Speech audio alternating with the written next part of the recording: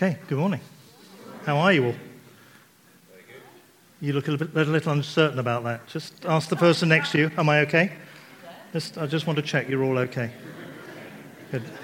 Good? Wonderful. For those that don't know, my name's Graham. I'm part of the team here. I live in the Royal Borough of Toladine in the east of Worcester. The Queen sends her regards. And we're going to look at Titus. When I was very small, I had a teddy bear. And it was a white teddy bear. It was about that tall. And his name was Timothy Titus. And which I thought was rather sweet, isn't it? And I wasn't a Christian household, and so I grew up having this bear called Timothy Titus and not knowing why. And eventually, when I was a child, I became a Christian when I was a child, and I suddenly realised, hang on, Timothy Titus, that's something to do with the Bible. And so I asked my mum, who, as far as I knew, wasn't a Christian, why she called it Timothy Titus. She didn't know. She just did. So Titus, it's not that it has a particularly special place in my heart because of my rather lovely, sweet white teddy bear, but it just always brings back memories of that. So if I start sobbing in the middle of it, you'll know why. Now, I'm going to try to look at some of chapter 1, but I also want to try and explain a little bit about the type of writing that this is. One of the things we've been looking at during the year is different types of biblical literature. Narrative, whether it's telling a story, poetic or wisdom literature or something like that. Because when we understand what the literature is, it helps us understand what's being written, who it was written to, who wrote it, all those kind of things.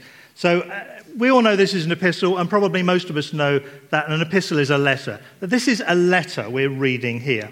So just for the sake of covering the details, and I'm still waiting, by the way, for a lovely monitor here, or maybe one at the back of the church, so I can see what's up there. I did wonder about trying to put a mirror here, but I just thought that's not going to work. No. And if you break it, it's 7 years bad luck, so who wants that? That was a joke, by the way. Okay. So for those who are visitors and you didn't realise, okay. These are the epistles in the New Testament. They're not what we would call letters. There aren't really any in the Old Testament. These are epistles in the New Testament. And as you can see, most of them were written by Paul. Not all of them, but most of them. And they're very different types of writing to what we read in the rest of the Bible. So how should we read them? The first is, think blog more than text or email. It's somebody's personal thoughts. They're often addressing an issue or a series of issues. That was certainly the case for Paul. But in our modern parlance, when was the last time you had a letter that was handwritten, that was more than 2 sides? Or the last time you wrote one, for that matter? Quite a while since I received one or since I wrote one. These days, we're all getting more and more used to what we call blogs, and the average length of one of those, we'll either read it, and it will be about between 300-400 words, something like that, some a bit longer, or we'll watch one, which is apparently a vlog, video blog. It's crazy, but there you are. That's what these are. So I think, to be honest, if Paul were around in our setting, he'd have been doing that, and he'd have had live link-ups and all that kind of thing. This was the technology of the day. So he would write this letter. It would be taken by a human carrier to the place, and some of them are written to an individual, as Titus is, and some of them are written to churches or to a group of churches.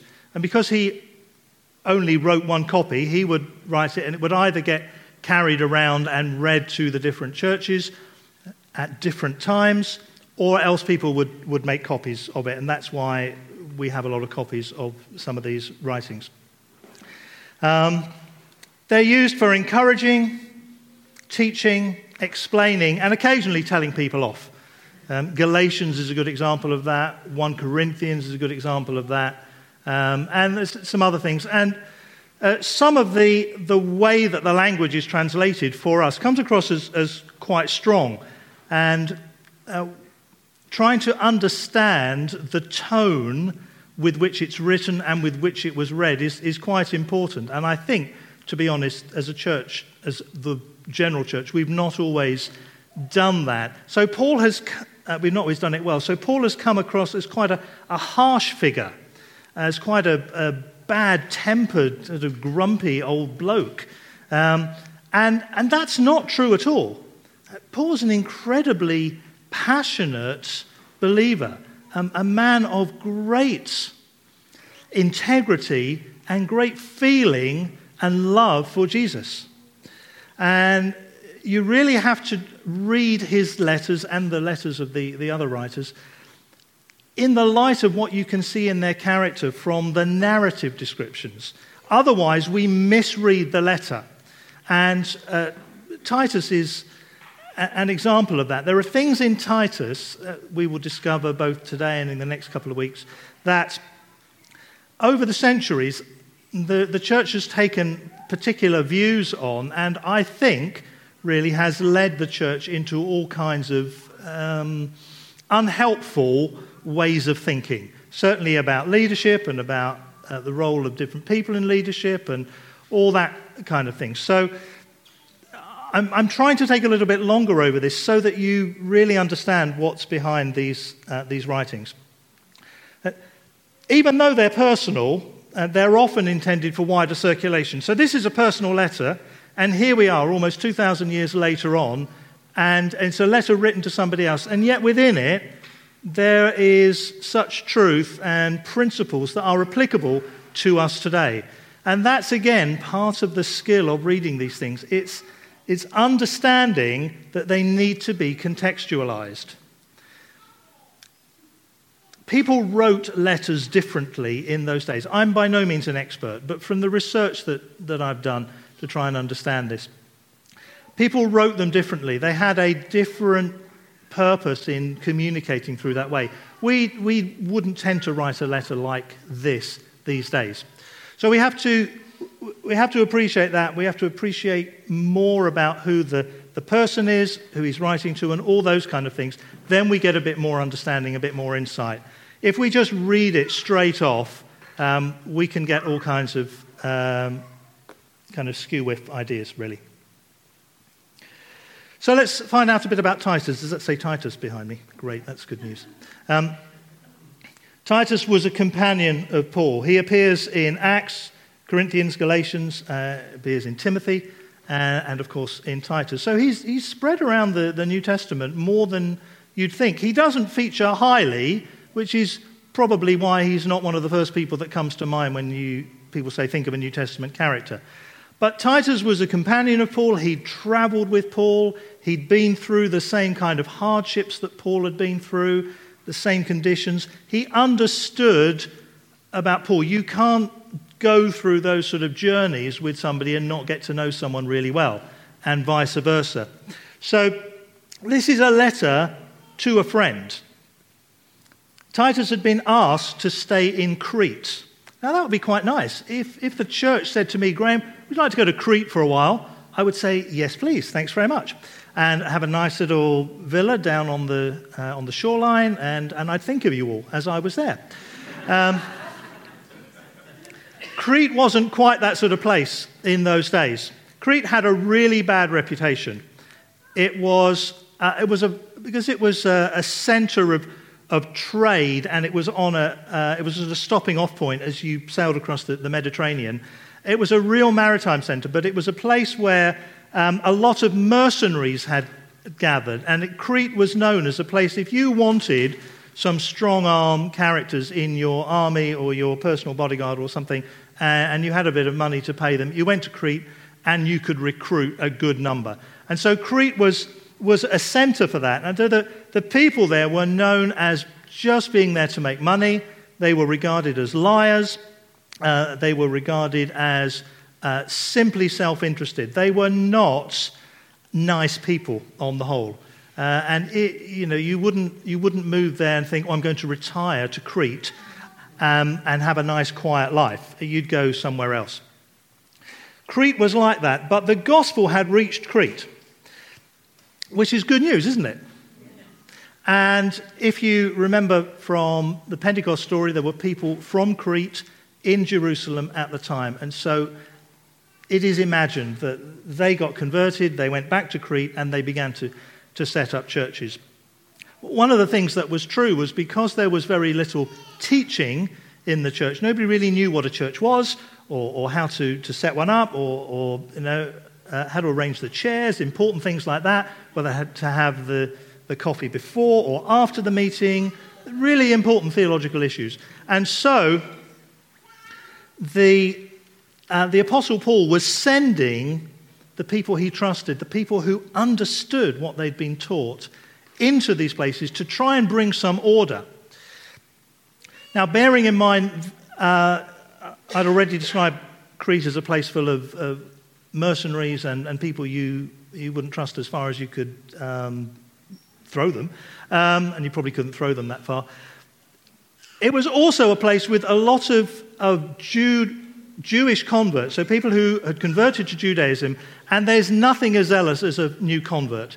And they were really zealous for the ways of Judaism, and in particular for some of the associated practices of circumcision and the things that prove that you were really a Jew. And so the Christian church was trying to grow in this sort of environment. One in an environment of hedonism, really, and one an environment of legalism. And so Titus was sent into this to try and sort it out. There's no indication of whether he had a team with him, but I suspect that he did. There's no real indication of how old he was, although Paul refers to him as his true son, so he may have been a younger guy like Timothy was. But nonetheless, Titus had quite a difficult job. So Paul wrote to him. This may not be the only letter that he wrote, but it's the only one we have that he wrote. And he was trying to say to him, this is what you need to do, and this is how you need to go about it. So that's the brief background. So it's the brief background of what we're reading, of to whom it was written, where they were, what they were trying to do. Let's now read it. And I'm guessing, I wasn't planning on doing this, but we've got a bit of extra time.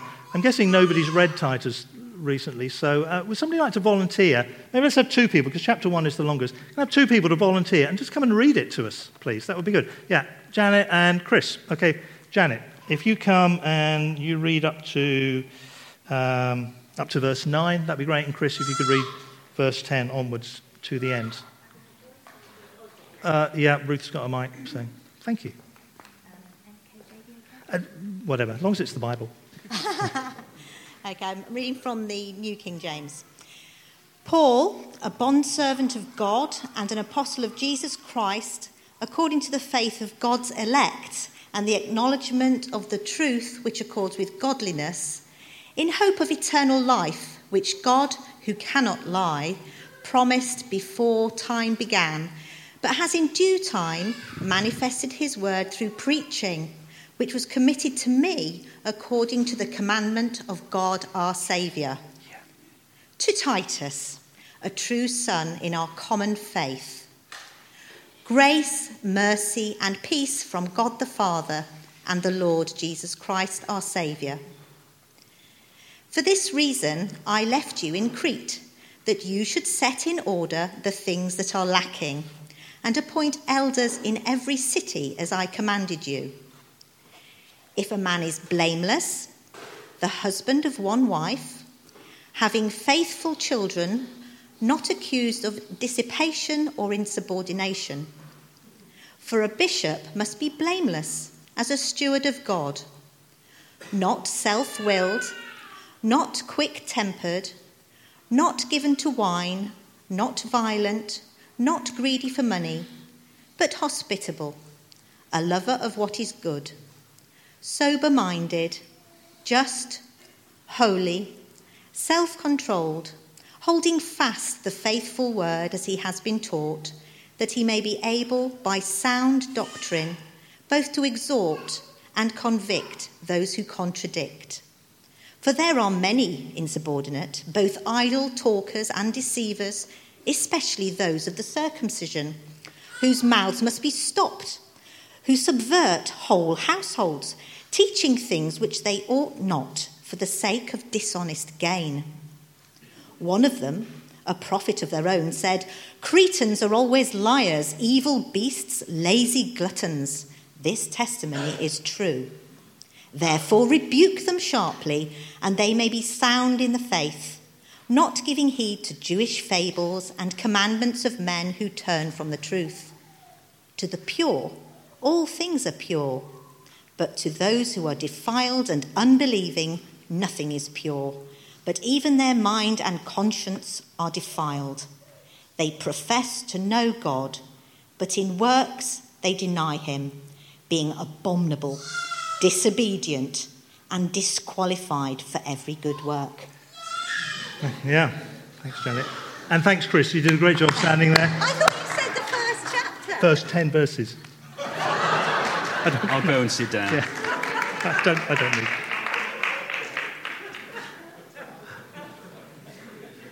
Brilliant. Thank you both so much. It's a good job I stopped her then. She might have just kept going to the end of Revelation. Who knows? There's a lot in here about leadership. Thankfully, I'm not going to talk a lot about leadership because I think there's a lot about people. And I've got 3 short sections from this that I want to focus on. It's not going to be a kind of whole exposition, but there are 3 things I really want to hone in on. And the first is here. It's by the command of God our Saviour that I, that's Paul, have been entrusted with this work for him. The beginnings, the greetings of the New Testament letters are incredible. You get more insight into Paul, I think, through those than actually through the rest, because he's writing about himself. He's introducing himself. It's strange that he introduces himself so formally to Titus, because he travelled with Titus. So it's possible that this letter was written with the intention that actually others would read it, and he's simply laying out some of his credentials. But he's also reinforcing something really important to Titus, something that we probably read so often that it has not had an impact on us. And it's this. It's by this command of God our Saviour that I've been entrusted with this work for him. Think about that for a moment. When you entrust somebody with something, it's somebody who has the opportunity to give something very precious, very delicate perhaps, or valuable or powerful to somebody else that they really do trust. They're not just saying, hold this. They're saying, use this. In a way, Paul is saying, I've been given this by God. And he's saying, go and do something with it. Go and make something out of what I have given you here. So my question is, what have you been entrusted with? What has God given you to use? You see, you can just read this as the gospel. We've been entrusted with the gospel. If you read through Timothy, actually, particularly Timothy 1, you'll find that the same image is used. I've been entrusted with this gospel. And yes, there is a general sense of the gospel that we've all been given and we can use. So it was great having the story from Lydia this morning. She's entrusted with something, and Lydia is just one of those people who likes to tell everybody that she's been entrusted with it because other people need to know about it. Isn't that right, Lydia? Yeah, it is wonderful. Now, we've all been entrusted with that, but individually, we've also been entrusted with something that is tailor-made for us.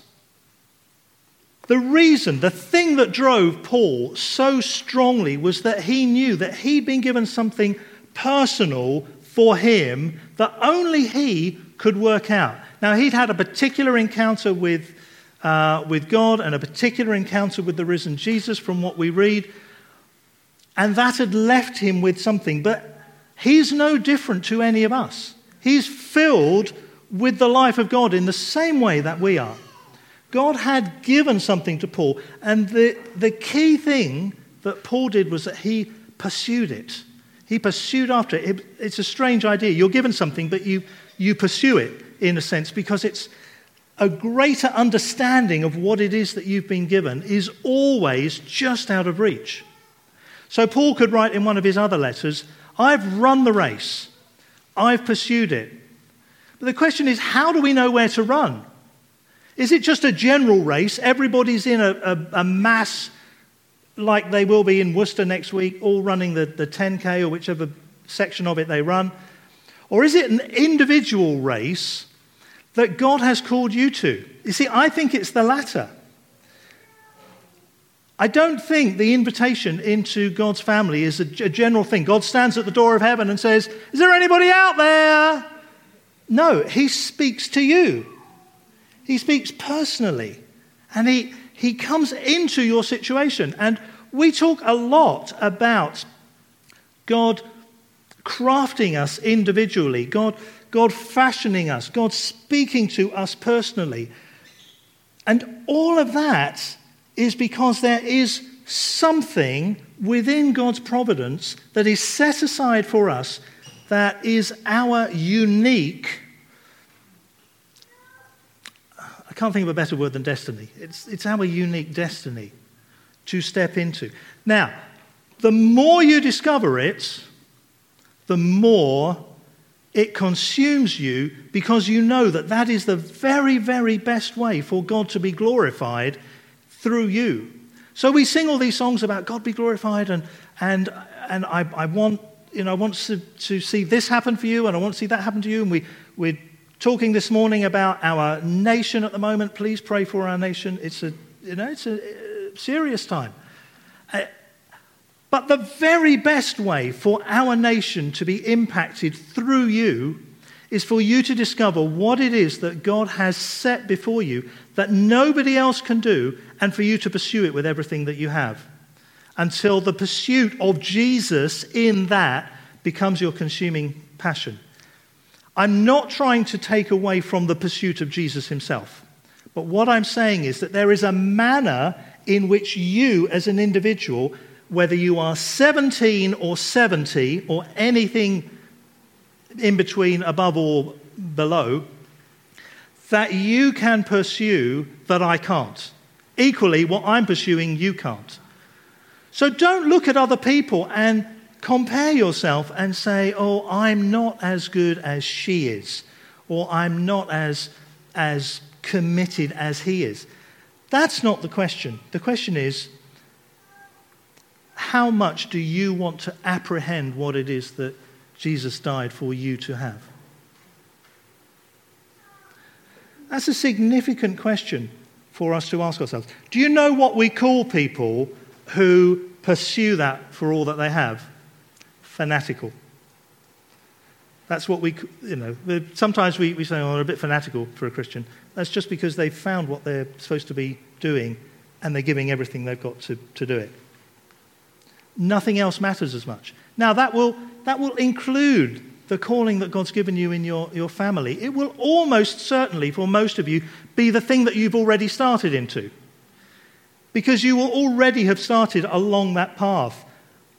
But I really want to upset you this morning and say, you have not discovered anything yet of what God has for you. There is so much more. Never, ever feel contented. Never, ever feel disqualified. Most of us will look at other people doing things and we'll say, oh, I couldn't do anything like that. I couldn't take those kind of risks. I couldn't go to that place. I couldn't be that person. And we feel inferior to them, because that's what our sinful habits will do to us. That's why Jesus died, to set us free from those. That's why we want rid of all those things. If we're going to get free, let's get free of everything so that we are free to pursue what God has for us. I mean, I hope you know this, that getting forgiven and the whole process of being born again is the most wonderful thing that can happen to any of us. And yet it is just the beginning. When you're born, you don't just stay there and just say, oh, thank goodness, I made it out of my mum's womb. You know, and you just lie there in the cot for the next 70 or 80 or 90 years waiting for the end. That's not the way that life works. You've been born again for a reason that you have to grow into. When it gets tough, that's good news, because then you're getting to a point where you're having to get into a different level of that, a different dimension. I don't want to give too many images that are unhelpful, but it's a journey, and some of that journey is not easy. Okay, and there are things that we need to walk through in order to pursue what we can end up with no choice but to pursue. There is a famous quote, which many of you will know, written by a guy called Jim Elliot. He was it was part of a missionary group. They went to a place in South America to reach a people group there, and they lost their lives in the process. But he wrote in his diary something like this. He is no fool who gives what he cannot keep to gain what he cannot lose.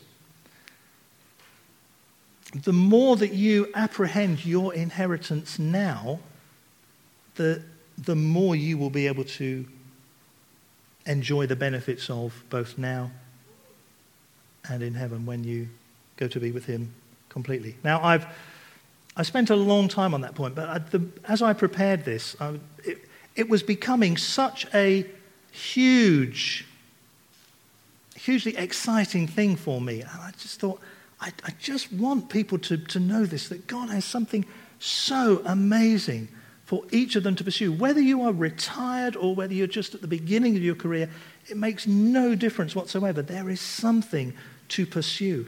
And what we do as God's people, as a church, when we come together, that's us all pursuing it together. And it will be off in, I don't know, about 100 of us here this morning. You know, in some ways it'll be 100 different directions, but somehow it will all be the same direction because it's all toward Jesus. Okay, I've made my point, I hope. I'd just like to pray about that. Can we just pray? Let me just pray for you and pray for us all. Just the Holy Spirit wants to show us things right at this moment. So simply ask him yourselves, Holy Spirit, show me something about this. Something I can grasp hold of, something I can see, something I can understand. And whatever you sense him saying, if you sense him saying anything at all, just hold on to that. Make a note of it. And stick it in the notes on your phone or write it down or do something. If it's a familiar thought that you've had before, then continue to pursue it. If it's a fresh thought and you just think, where'd that come from? That's a crazy thought. I couldn't do that. That's almost certainly the Holy Spirit stretching you out beyond where you have dared to go. And he's saying, come on, come on, come on. Don't stay where you are. Move on to where I'm calling you. Leaders. Leaders, what can you do with them, eh? I mean, we've got leaders in this church. Do you want me to tell you the truth about them? They're wonderful people. They're wonderful people. They're brilliant. They really, really love Jesus. They actually really, really love you. But they're not perfect. And that's okay, because neither is everybody else. So what Paul is doing here with Titus is he's saying to, I suspect, a younger guy, and this younger guy may have to deal with some older people. Here are some things that are important about leaders. Keep these in mind when you're teaching, training, and appointing. So Titus has got authority to appoint local leaders in a town, and then to go to another town and do some more teaching and appoint some more local leaders, in the hope that the church will accept those local leaders and that those local leaders will be able to bring structure to the church. Remember, this is the Wild West of Christianity. And effectively, Titus is coming in and appointing a sheriff and a bunch of deputies, and then he's going and saying, good luck, people. Now, as you read through Titus, and as you heard Janet read to us, there are a whole load of things here which, over the years, have caused controversy. Should they be men or women? Should they be called elders, presbyters, bishops, or anything else? Should they be married? Can divorced people be leaders? Can people who come from a culture where they've converted from, let's say, Islam, and they've had 4 wives, and they come into the church, if they were to become a leader, which of their 4 wives should they keep? It's not a problem I've ever had to deal with, but I'm certain somebody's had to deal with it.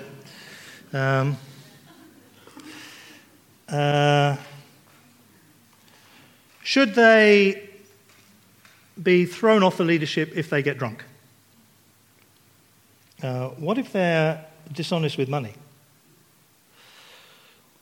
What if their children aren't Christians? What if their children decide not to be Christians? What if they're just bad-tempered?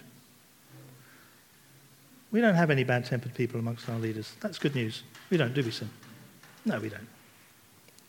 Because we've had all that bad temperness beaten out of us by years of church leadership. But the key thing I want to focus on here is not the particulars, because I could give you my opinion about some of these things, and then there'd be 58 other opinions just amongst this body of people. But what holds all these things together is character. Thank you, by the way. Yeah, amen to that too. A leader should be known for hospitality and should be a lover of goodness. Those are my italics. So really it's these leaders, they're known for hospitality and being lovers of goodness. In one of the footnotes of one of the versions I read in preparation for this, lover of goodness, it's also got the connotation of wanting to bring goodness out of other people, bringing the best out of other people. In other words, a leader is somebody who looks out for other people and welcomes them into their presence, I suppose. I mean, hospitality, we tend to think of homes, and it would have been homes in this context, but it could just as easily be taking somebody for coffee or going to something together. You want to spend time with people. You want to create a hospitable atmosphere. That's what we try to do here. We come into a school every week, and we try to make it hospitable. That's why we've got some new banners. Do you notice the new banners? If you haven't noticed the new banners, shame on you. And no shame, just shame for not noticing the banners. And because we're just trying to create a slightly more hospitable environment. We're trying to say, this is our place. And if you're a visitor and you come here, you're coming to our place. I mean, we don't own this place. That's why we're going to have our own place. A bigger place. Take us a while to get there, but we are going to have it. But it's about hospitality and it's about goodness. Character is really important, and we don't talk about it as much as we used to in the church. It's not okay to have massive flaws in your character and do nothing about them. It's okay to have massive flaws in your character. What it's not okay to do is have massive flaws in your character, and once you've been shown them, then start to do something about them.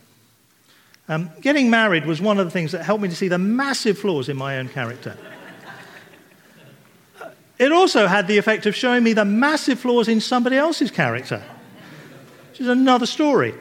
But one of the things I found with teaching for so many years, particularly in a context where you could be open about Christianity, is that young people mistakenly had the idea that to be a Christian you needed to be a good person. And I just wanted to explain to them that's not true. Being Christian is not about being a good person. But you will become a better person. You'll become more Christ-like because you are a Christian, because you simply want to be like him. And so when there are people and I try not to do this, I hear other people doing it, and sometimes I'll talk about it when they say, oh, that's just me. I say, no, that's not actually. That's just your old nature. That's the nature that's dead, it's crucified, it's on the cross. Don't bother with it. It can't affect you anymore if you don't want it to.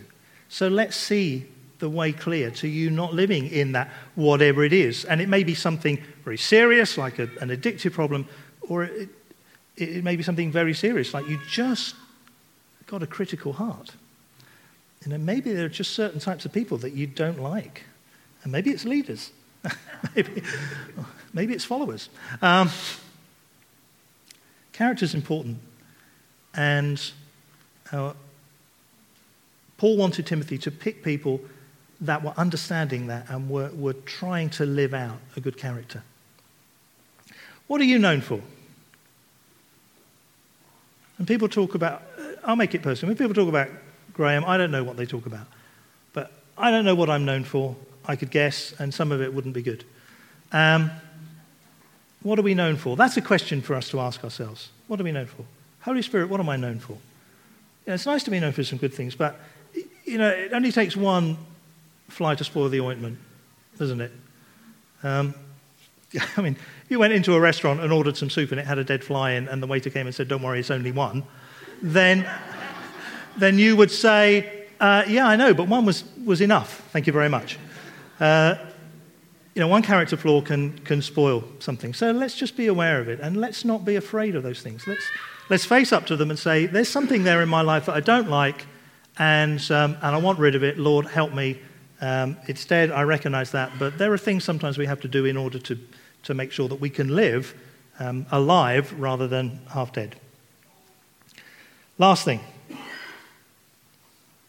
Toward the end of this chapter, I think it's verse 15. Everything is pure to those whose hearts are pure, but nothing is pure to those who are corrupt and unbelieving, because their minds and consciences are corrupt. Before we knew Jesus, we had no chance of understanding what his way was, because we didn't have the renewed mind, the capacity. Once we do know Jesus, and that our old nature's dead, but the process of our minds continually being renewed goes on. That's a lifelong pursuit that the Holy Spirit is there to help us with. Once we're on that journey, we can enjoy things from a position of purity. And that means that we don't have to make hard and fast rules about things. We don't have to be legalistic. So I was at a meeting with some people this week, and one of the guys who's part of this group has a particular habit. He's a smoker. There's nothing sinful about smoking, but for him, he's felt awkward about it for a long time. But we all know he's a smoker. It's not a big deal. And none of us are judging him for that. His particular denomination, they give him a hard time over it. But none of us are there judging him because of that, because we know that it troubles him, and we're trying to help him on the journey to deal with that particular habit, which is unhelpful for him. But it doesn't make him a sinner. It doesn't make him a bad person. It doesn't make him less of a believer than anybody else. It's just something that he's dealing with, because he's been purified by the action of his salvation. We all have things that it's back to the character thing. We all have things that we're dealing with. That doesn't make us impure people. It just means that we are trying to move forward in that purity. There were a lot of things here in this society that were regarded as impure. And Paul is saying, look, it's not the activity that you need to look at. It's the heart that's engaging in the activity. So, alcohol's a good example because people have different attitude toward that.